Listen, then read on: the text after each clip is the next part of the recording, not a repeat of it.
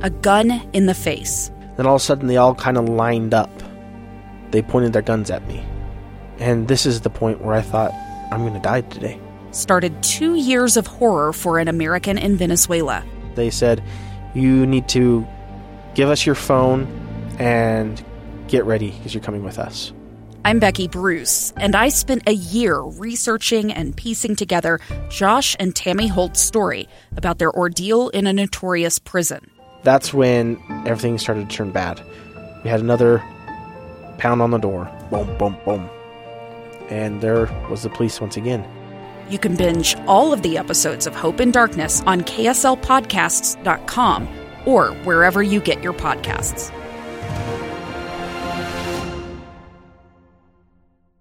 Welcome back to Live Mike. You remember that sounder? Yeah.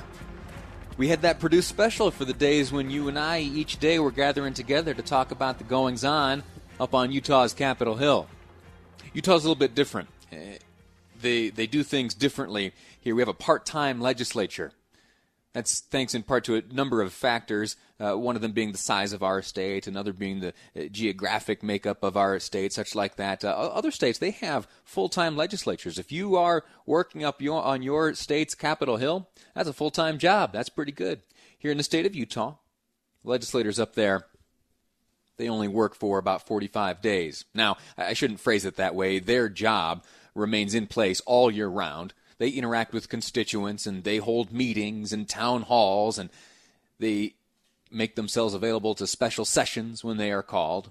And so I shouldn't say that they only work for 45 days. The special session, the general session of the Utah legislature lasts for about 45 days, and from that general session emerges a number of bills, hundreds in some cases. In fact, this year, 510 bills passed the legislature and were signed by the governor. And the majority of those bills today take effect. That's one of the byproducts of having a part-time legislature. There is a big inundation of new laws that all take effect on about the same day. Well, today's that day. And you and I, we spent so much time going over all of these bills and some of the big ones that made headlines, some of the big ones that will impact your life, or others that were just interesting. May not have a direct impact, but were interesting nonetheless. For example, this first piece of legislation I want to remind you of and play a little bit of audio from our conversations back in the day. This one is a bill that was forwarded by Senator Deidre Henderson. Now, if you remember, Senator Henderson has decided not to run again for the Utah State Senate, as she has joined up alongside Lieutenant Governor Spencer Cox as he runs for governor. She would like to serve as lieutenant governor. That's what she's up to these days. But a few months ago, she was up to the work before her as a senator for the state of Utah. And she put in place a piece of legislation that would change the penalty for bigamy between consenting adults. It would drop it from being a felony, which at the time was punishable with up to 5 years in prison, to now what it is, starting today, an infraction. The hopes being that this would allow those who find themselves living in the lifestyle of polygamy, should they want, to come out of the shadows. I'll let Senator Henderson explain exactly what she meant by that piece of legislation, which I'll remind you takes effect today. It's law today here in the state of Utah. Senator Henderson on her legislation regarding bigamy. The wall that we've built around polygamy to try to keep people out is actually the wall that's keeping a lot of them trapped inside. And so I'm proposing we rip down that wall as best we can. And she's been able to accomplish that. And it's a little bit late in the game to have a debate over this thing, but this is one of the bills which I disagreed with this year. I took a lot of time to touch base with both those living in these communities and academic types who have dedicated their career to studying these communities. And some of the findings are that when you relax the penalties and you relax the criminal prosecution, which could be faced by those engaged in this type of behavior, you in fact don't allow folks to come out of the shadows. Sometimes life gets worse for folks. I hope I'm wrong. I hope that this, in fact, does allow folks to come out of the shadows should they feel the desire and live the life they want to live. That's one of the bills. Another one Moving on, this one from Senator Wayne Harper, and it has to do with daylight saving time. Daylight saving time. Note, I'm not calling it daylight savings time. My little arrogant trivia for the day, this will be on the quiz on Friday, is that daylight saving time has no plural. There's no savings. It's daylight saving time. You can impress your friends, or at least remind them how condescending you are by pointing that out next time you're chatting about this. SB 59, put forth by Senator Wayne Harper, would allow Utah to shift to daylight saving time year-round if at least 4 western states also make the change. Now, that is a hurdle which we can clear. The more difficult hurdle to clear comes in the second condition of this legislation, which is that the United States Congress has to give their approval. And I know that Utah Congressman Rob Bishop has been working on this for a number of years because, as I remind you from time to time, I used to work back there in his office as a congressional aide, and for a few years in a row, it was my job to have my hands on this little piece of legislation just a little bit. There were other smart folks working on it as well, but I was able to see its progress, and we'll see if it makes its way all the way through Congress. There are other members of Congress who are working on similar efforts, but Congress needs to approve things, and we have, at least here at the Utah level, paved the way to move to year-round daylight saving time. Senator Wayne Harper explaining his legislation. After listening to constituents, after talking to people in Utah and other states, people have determined it's time to stop switching clocks and to move forward with a time that is right for the state of Utah. Now, this next piece of legislation comes from Patrice Arent. One of the big headlines to emerge from this year's legislative session is that Representative Arent will no longer seek to hold office in the House of Representatives or the Senate. She's hanging it up. She's done. About 20 years into a career working in the state legislature, she is walking away and going to move on to the next chapter of her life. Now, years ago, she started an effort. It has to do with the safe haven law. When I heard that Representative Arent would be retiring, I called her up immediately and I said, hey, please, will you come in studio, have a conversation with me, talk to me about the highlights of your career, talk to me about what you've learned, what lessons you would like to impart on the generation of lawmakers to come after you've gone, what are the high points and what are the low points, even if you'd share them. And we started with the high points, and she said that one of the high points of her career was bringing about this safe haven legislation here in the state of Utah. Now, what is safe haven? It is that a woman who gives birth to a baby will have a certain period of time in which she can, without penalty, without questions asked, without fear of prosecution or persecution, abandon her baby at a hospital. The way that safe haven law first went into effect here in the state of Utah was that new mother would have 72 hours. That from the time of birth and 72 hours thereafter, she would be able to, as I said, without penalty, without prosecution, without fear, abandon her newborn child at a hospital. As we covered that story, we spoke even to one young man who was delivered to a hospital in this fashion. And he grew up to be a strong, fine young man who's got a lot of life ahead of him. And that's a wonderful thing. Patrice Arent this year continued her work on that front and extended the drop-off window from 72 hours to 30 days. We allow for the anonymous drop-off at any hospital, and then the baby goes and is checked and ends up in a loving home and a good situation for the infant. So these 3 bills we've discussed here are just 3 of 510 bills passed by the legislature this year. They, for the most part, all go into effect today. There's a Deseret News roundup put together by Lisa Riley-Roche and a colleague of hers. I'll post that on my Facebook page. You can read the long list of bills which take effect today. I'm going to put that up on the Facebook page right now. I'm going to take a break. When we come back, we're going to talk about one final bill which takes effect today and will impact the way you vote come November. That's ahead on Live Mike. I'm Lee Lonsberry, and this is KSL Newsradio. It's the story of an American held in a dark Venezuelan prison. Then all of a sudden, they all kind of lined up. They pointed their guns at me. And this is the point where I thought, I'm going to die today. I'm Becky Bruce. I spent a year working on Hope in Darkness, which now has more than 2 million downloads. Find it on kslpodcast.com or wherever you listen to podcasts. Welcome back to Live Mike. We're going to talk about the mechanics of voting. Stay with me. It's important. It will impact the way that you vote this coming November. The mechanics of voting. Take note of this number first before we go any further. 57500. That's the Utah Community Credit Union text line. We're going to be talking about an issue here which may divide you. There will be many of you who feel one way and many who feel the other way, and I would like to know about how you feel. 57500, Utah Community Credit Union text line.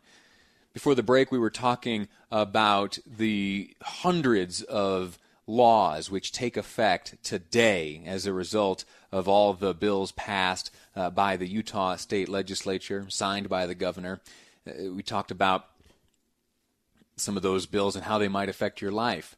And there is one bill that changes fundamentally the way we vote here in the state of Utah. And it is the issue of straight ticket voting. That now, or at least come November, is a thing of the past here in the state of Utah. Representative Patrice Arent, she was the driving force behind this effort to do away with that option on the ballot. Well, you know what? I should define what straight ticket voting is. I know you know, but I got to tell the rest of these folks. I know you know. Straight ticket voting is an option on the ballot which allows you to check a box to then automatically cast a vote for everyone in a single political party.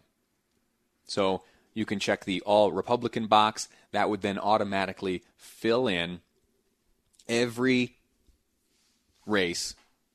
It would cast your vote in every race for the Republican candidate.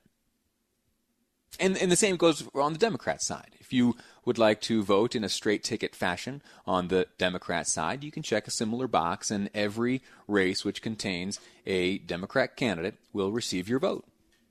Saves time. That's it. Check a box, walk away. That's all you got to do, right? Well, there are some folks who think that we ought to spend more time reading our ballot. And maybe if the option of straight ticket voting was allowed to us, that we might overlook some of the propositions or maybe some of the nonpartisan races, that we wouldn't be as engaged in politics as we ought to. Now, before we get into my thoughts on this, let's hear from those who were in the thick of it. Here again is Representative Patrice Arent talking about this measure of hers, again, which becomes law today and will impact the November ballot. Patrice Arent on straight ticket voting, her legislation. Someone will walk up to me in the grocery store and say, I voted straight ticket Republican, and I was so excited to vote for you. And I'm like, if you looked at the names, I'm a Democrat. You did not vote for me. Actually, the amount of time it takes just to go through and check the individual names is under a minute. Now, if you want to know what takes a long time on the ballot, it's the judges. Yes. But we don't have a straight ticket option there. So this just says we're going to be like those other states. There's only, I think, 7 other states that allow this, and one of them has a hybrid, and some of those are going to be taking care of this session where they're going to get rid of them. So really, it's about democracy. It's about voting for people that you think you're voting for. And the funny statistic I just found out is that after the Republicans and the Democrats, the third highest number of straight ticket ballots go to the Independent American Party. Why? Because people like to check, I'm an independent. But there are hardly any candidates. Right. So they've Great, you have one vote. And so they've skipped voting in so many races. That was a conversation some time ago between Representative Patrice Arent and Dave and Debbie on their morning program. And I've got to say, I am a huge admirer of Patrice Arent, but this attitude that she's expressing and the attitude which ultimately carried the day and gained sufficient votes to remove the option from the ballots here in Utah is, I think, disrespectful. It's arrogant. If you read between the lines of what she and other supporters of this measure are saying, it is that you are not smart enough to successfully navigate your ballot. That you do not have the capacity to understand the option presented to you. That if you were to check on all of one party, that you were too stupid to keep scrolling and see that there were, in fact, races which were nonpartisan. That there were races which weren't necessarily occupied or being competed for by a Republican or a Democrat or an independent, as Representative Arendt points out there. Now, Producer Amy, when we were in the heat of this debate early on this year, she did some good research for me and discovered that, get this, 30% of us here in the state of Utah, 30% of those casting ballots over the past few years have taken advantage of the option of straight ticket voting. So to 30% of us, we are being told by leaders in the legislature and the governor who signed this that we have been irresponsibly voting, that we have been irresponsibly casting our ballots in the way that we saw fit. Now, this was a bipartisan measure, of course. You know that Representative Patrice Arendt is a Democrat. That means that because this made its way into law, that there were a number of Republicans who supported it. And that's all well and good, but I wish it hadn't happened. I do understand also that we here in Utah were something of a minority, as we had held out for so long, leaving that option on the ballot. I think before we got off this list, there were only 7 states left. And so it was the popular thing to do amongst the other United States to remove this option from the ballot. But I disagree with all of those states that took it off. Why? Well, because as I just mentioned, 30% of us here in the state of Utah decided to use that option. And we have now been told that we can't vote the way we want. Anyway, let me play for you some of the argument against shared with me by Representative Brad Daw. He made some great points. I'll share them with you, and then we'll move on.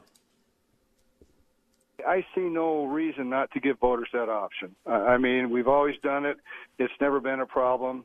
And if they don't want to take it, they can vote for whoever they want to. But I don't see that this actually solves anything to do away with it. I agree with that. Last point made by Representative Brad Daw was on this issue that, well, if there is not a bipartisan race, well, then maybe someone might miss a race on the ballot, and they might not participate fully in this democratic process. He responded to that.